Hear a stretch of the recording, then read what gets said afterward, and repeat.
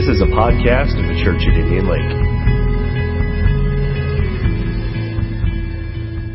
Well, if you don't know me, I was a youth pastor for 10 years. And I started out as a youth pastor probably way too young to have the amount of authority that I did. But I took a group on a mission trip, and we had all the boys that were in one large room. And at night, we were in our sleeping bags and going to sleep. And I was 21, 22, and I really felt like I had to be the top dog in charge. I had with me two men who were, at that time, probably in their late 40s, early 50s, that were good friends of mine, but they were there to assist me. And even though they were under me, they obviously had more life experience, and they were able to help me in a lot of different ways. So the first night, go to bed, turn out the lights, give the speech to the kids, say, kids, keep your mouth shut. We've got lots to do tomorrow. Go to sleep. Telling 12 to 13-year-olds to go to sleep when they're all together in one room, that is an impossibility. That is a modern-day miracle for that to happen. So as I lay there in bed, or in my sleeping bag, and it's pitch black, I feel water fall on my face. So I'm wondering if the air conditioning, has some condensation. Then I felt more water on my face. So I turn on the lights and say, what happened? Who did it? What's going on? Without making the story too long, turn out the lights. It happened again. Subsequently, it happened again. One of those kids had a water gun, and as soon as the lights were out, they were spraying it towards me. Now, at first, this is cute, and this is amusing, and I'm thinking, well, that's really nice. Maybe they like me since they have a water gun. But then it started to get really irritating. The second night, especially. The third night, as the water increased more and more, I was getting angry. So I took my two guys that were on staff with me. I said, come on, guys, let's talk about it. I want this to end now. I was hot. It was time for me to show who's boss. I said, gentlemen, I want you to find that water gun. So these guys, you wouldn't believe what they put the junior high kids through. They did an inspection. They took their suitcases. They took their bags. They looked through every single thing those kids had. Those rascals, we could not find the water gun. No matter what happened, we couldn't do the water gun. And so the last night came, and we're getting ready to leave.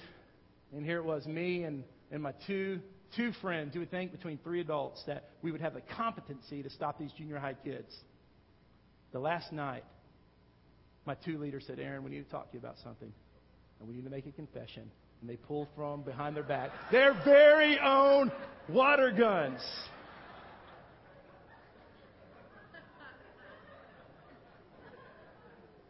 What do you do in that moment? God has a way of humbling you, doesn't he?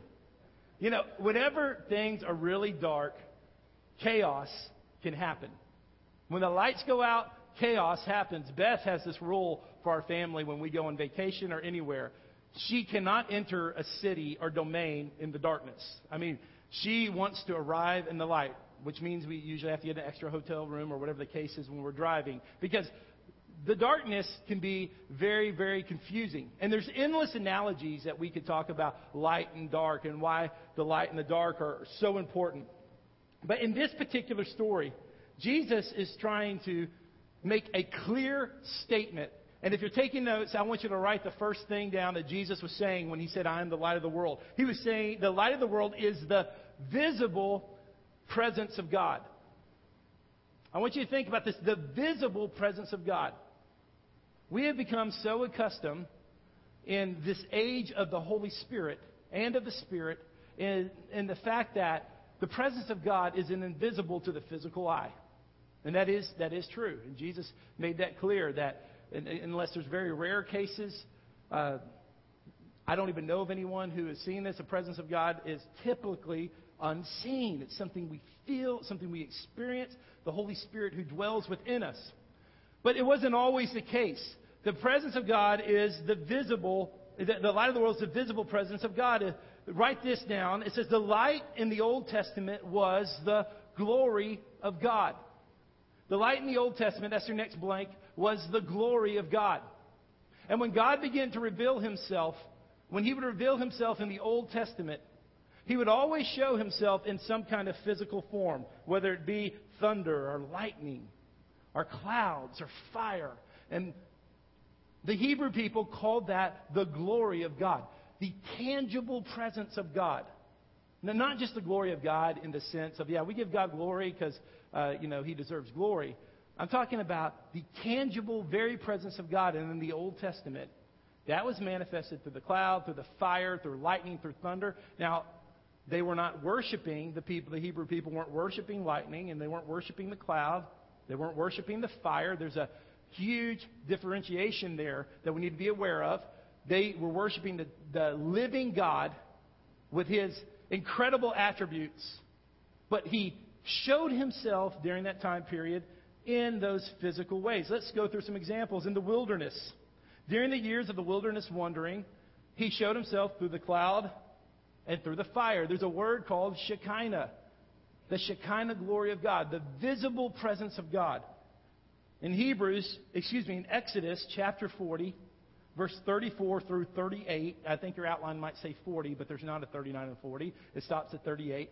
It says, "Then the cloud covered the tent of meeting, and the glory of the Lord," that is His tangible, real presence, "filled the tabernacle. Moses could not enter the tent of meeting because the cloud had settled upon it, and the glory of the Lord filled the tabernacle. And all the travels of the Israelites, whenever the cloud lifted above the tabernacle, they could set out.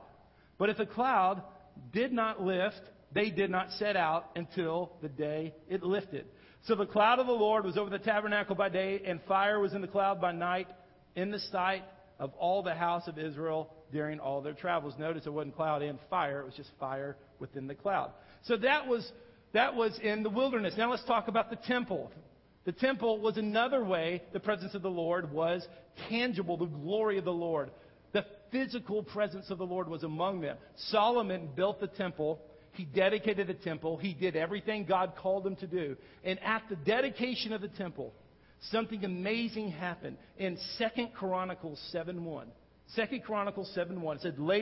It said this, "When Solomon finished praying, fire came down from heaven and consumed the burnt offerings and the sacrifices. And the glory of the Lord filled the temple." The glory of the Lord, the tangible presence of the Lord filled the temple like a cloud. And if you read on later on in 2 Chronicles 7:1, in 2 Chronicles 7, the priests couldn't even perform their duties because they couldn't see, because the glory of God, that visible, tangible presence of the Lord, was real. It was right there among them. So, going on, the people chose to live in darkness. The people chose to live in sin.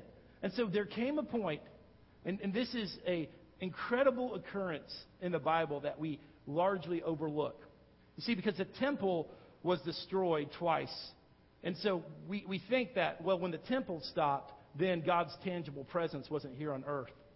But before the temple was destroyed the second time, God's very presence and glory departed the temple because of the people's sin. Look at Exodus chapter 10, verse 18. Exodus 10:18, it says, "The glory of the Lord departed from over the threshold of the temple and stopped above the cherubim." And it went on. That was the beginning of a process. God, His presence, left the Holy of Holies and went to different parts of the temple until eventually His presence left the temple. Now, I know I'm going with great speed through the Bible right now, but I want you to be aware of this because Jesus was saying something very, very clear in John chapter 8, verse 16. Now, the favorite feast that the Jewish people had was the Feast of the Tabernacles. I'm not going to get into a lot of that today, but basically, the Feast of the Tabernacles had a spectacular event in it. For 6 nights in a row, in the fall, the people would come to the temple, and there would be essentially a light show that was unbelievable. It was like an ancient phenomena. I don't really know what we can say to equate that. This was in the era before electricity and all of that, but obviously we look forward to the 4th of July where there's these spectacular fireworks show. Maybe that could somewhat equate to what that was like. This favorite celebration of the Israelite people. the Feast of the Tabernacles. And for 6 nights in a row, they would come to the temple and they would see they would sing songs. They would light these candles and they would celebrate. Now, here's the sad part of why they had to do that. I want you to think about this. The reason they had to light the temple with candles and produce artificial light, it was because the glory and the first light had departed the temple.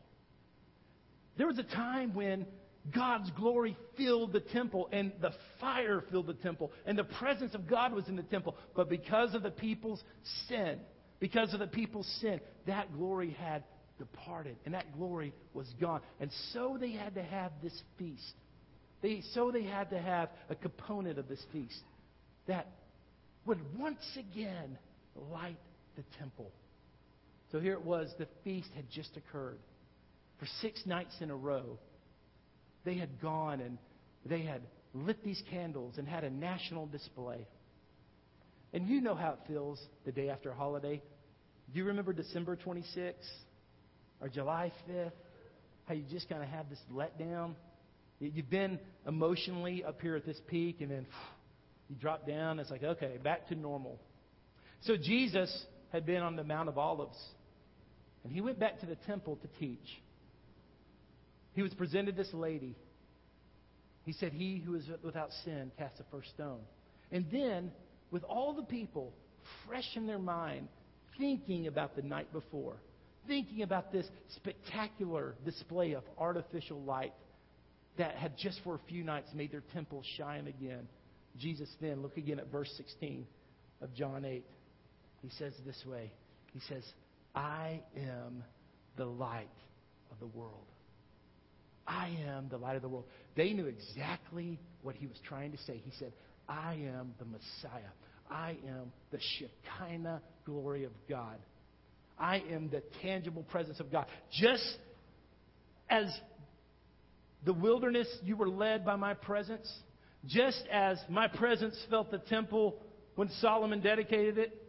Just as my presence departed the temple in the era of Ezekiel, and you've had to produce artificial light. Now, I am here, and I am the glory. I am the light.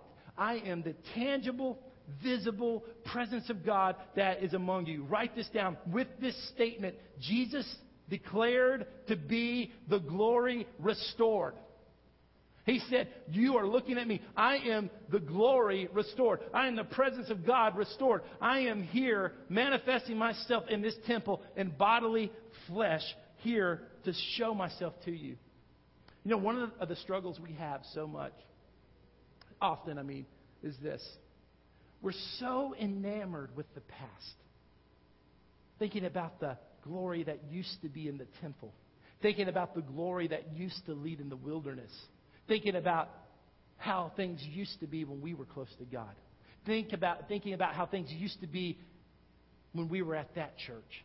Thinking about how things used to be when we had key people in our life who were living for the Lord. We get so enamored with the past, wanting to reproduce it, that we don't see before us the glory of God right before us. Because the very people who were supposed to know God the best, celebrating the temple, were missing the glory right in front of them. I want to give you just 4 quick statements of what the light of the world means to you. You see, there is a huge difference in life. One of the big mistakes we have in culture is when we begin to act like things are not different. There is a huge difference between a cat and a dog. There is a huge difference between a man and a woman. There is a huge difference between summer and winter. There's a difference between the desert and the ocean.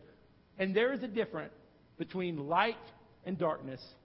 There's a difference between God's way of holiness and sin. And when we begin to confuse those, when we begin to intermingle those things, it is not the way things should be. It's not the way God wants things to be. I want you to write down this number 2 is the light of the world sets a contrast. The light of the world sets a contrast. One of the reasons that we believe in the very tangible, real presence of God. We're not into religion. We're not into denominationalism. We're not into church Southern tradition of let's just go to church. We are into God. You understand that? We're into Jesus. We're into the Holy Spirit. We're into the Lord. We're gathered in His name. And when we're in His presence, it begins to set a very clear contrast in our life. And people who aren't in the presence of God don't have a problem with sin. You stop going to church. You stop getting into the Word. You stop worshiping the Lord and presenting yourself to Him. All of a sudden, the very things you call sin in your life, 6 weeks later, 6 months later, 6 years later, you'll be participating in sin that you never would have touched before. Why is that? Because if you're not in the presence of the Lord enough, there's not a contrast between what is of God and what is not of God. If you're not in the presence of the Lord enough, there's not a recognition of what is light and what is darkness. You know, a lot of people like to say this. I don't believe in any gray. Life is just black and white. Well, the very nature of that statement is inconsistent because gray does exist. You take black, you take white, what does it make? Gray. And there are a lot of gray issues in life. I believe that. There's a lot of issues that, you know, one person it might be dark for them, and another person, black for them, and another person white for them. And sometimes even in my life, there's some gray areas in my life. But there is, even though there's a difference between black and white, there is no difference between light and darkness at all. You can't mix and get a light shade of darkness. There's either light or there's darkness. That's why 1 John 1:5 says it this way. This is the message we have heard from Him, being Jesus, and declare to you. God is light. In Him there is no darkness at all. That's why when we begin to explain the nature of God, and we get really confused on that sometimes, that we want to wonder if does God get jealous? Does God get lonely? Does God get mad? Well, all His jealousy is totally light. And His anger is totally light. There's no sin in Him. There's no possibility of sin. There's nothing He can do wrong. Even the things that we read about in the Old Testament that we don't understand, they're not sin. They're not dark because God is completely light and there is no darkness within Him. Romans 13:12-14 says it this way. The night is nearly over. The day is almost here. So let us put aside deeds of darkness and put on the armor of light.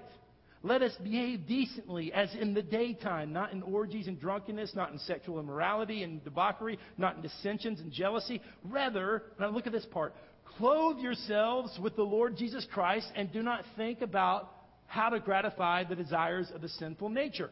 Clothe yourself with Jesus. When He says, I am the light of the world, He's saying, I am the presence of God. I am the tangible presence of God. Clothe yourself in the presence of God and get away from the darkness in your life. Somehow we think that because we have an understanding, I think, of our positional holiness because of the salvation of Jesus, that we don't have to take care of our lives. We don't have to take care of our sinful habits and our attitudes because we're like, hey, I'm in heaven. I got it covered. But no, the darkness in your life, you need to clothe yourself with the presence of God, the very glory of God. And He says, I am the light. Clothe yourself in the light. That takes effort. That takes intention. That means you have to make the decision. You don't accidentally get in the presence of God. You have to clothe yourself in the presence of the Lord and have a relationship with Him. It comes through your Bible reading. It comes through worship. It comes through 242 groups, fellowship, meditation. It comes through dozens and dozens of different ways that you can do that. I just want to look at 2 Corinthians 6:14, and I want especially all of you who are single to pay attention to this because this is the Word of God. Do not yoke together with unbelievers. Do not be yoked together with unbelievers. What do righteousness and wickedness have in common? Or what fellowship can light have with darkness? Can I just be honest with you? If the person you're dating or want to marry doesn't love Jesus yet, you're not ready to get engaged. You're not ready to get married. I'm not saying you have to break up with them. That could, I don't want to get into a pastoral counseling session here on stage, but let's think about this for a second. What fellowship can light have with darkness? You don't mix light and darkness. It's not like there's no gray here. It's either light, God's way, the presence of God, the tangible presence of God, or it's darkness. I don't know if any of you have ever been to Cumberland Caverns in McMinnville. It's a really interesting place. It's not a state-run cave. It's a private cave. And we were there a few years ago when our kids were really small. And they take you down. It's really creepy. They take you down to this room with it's these antiquated chairs. And I don't know how long the tour guide's been working there at that time, but I was a little nervous. And they go down there, and there's lights. And they say, grab your children, hold them tight, because we're about to turn out the lights. And there's going to be no artificial lights in this room whatsoever. And they do that. And there in that cave is a type of darkness most of us never experience. Because you can't see your hand in front of your face. You can't see you can't see anything. Beth's talking to me up here. I thought she was correcting me, and she was just saying, I agree with you. So come on, sister. All right. Yeah. All right. So you can't, there's nothing you can see. And then they take a little cigarette lighter. They light it. Darkness gone. Darkness gone. Every time light beats darkness. Here's number 3. The light of the world eliminates darkness. It eliminates darkness. And I just want to encourage you. Some of you get depressed and you get upset because you see where our country is going. Especially some of you have some more years than me. And you watch, the new cable news. You're like, oh, I can't believe it. And watch the newspaper. And it's dark and it's disappointing and it's disheartening to see what our leadership's doing and the sin. And, oh, man, if you're not careful, be careful that you don't get depressed or despondent. Be careful that you don't become overwhelmed with negativity, because I want to remind you of something. I don't care how dark it gets. The light always wins every single time. It doesn't matter how dark this world is. The light wins every time. So I started seeing the trend of where our culture was going. I actually had the thought as a young man. I thought, do I want to bring kids into this world? It's just a rare thought. Oh, man, can I tell you, it doesn't matter how dark it is, that little light, it conquers the darkness every time. Every time. In the presence of God, you can build a temple right there in your heart. You can build the temple right there at your home, in your place. It doesn't matter how dark the place of business that you're working at. That until God releases you or tells you to leave, you can be a light there.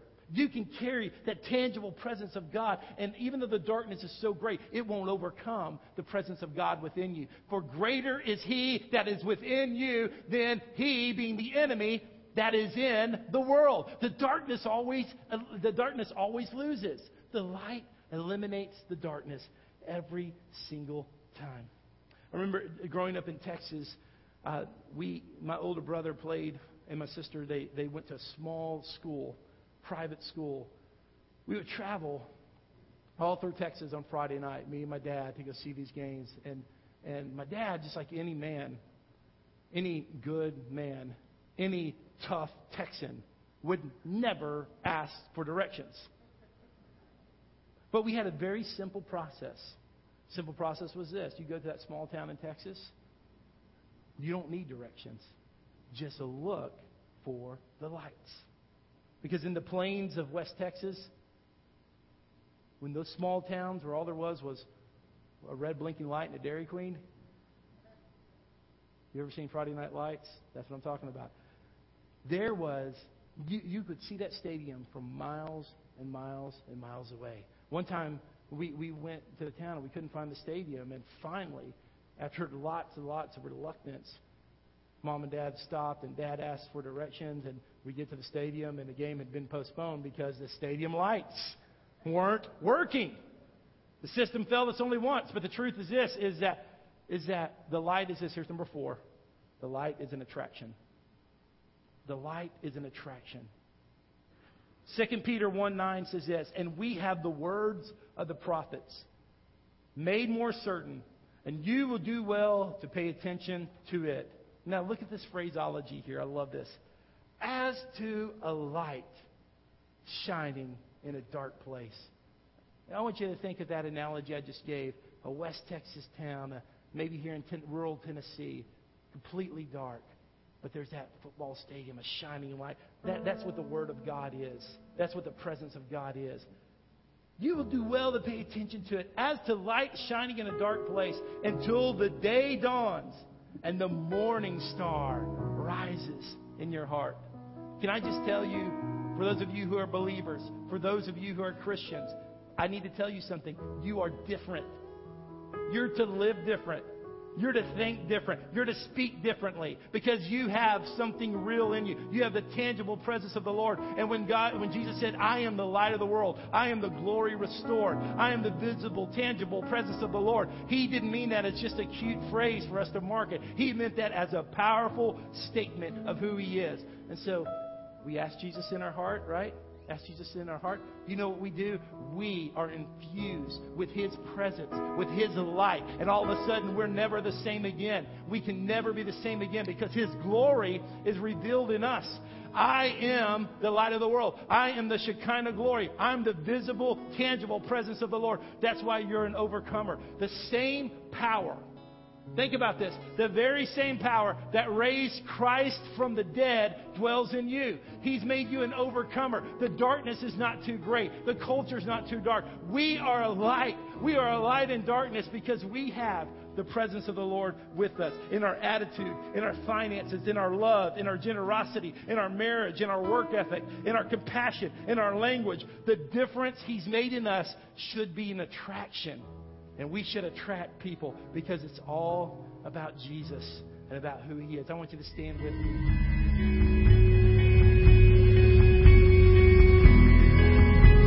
This has been a Church at Indian Lake podcast. Be sure to check out IndianLakeChurch.com for all updated news and information.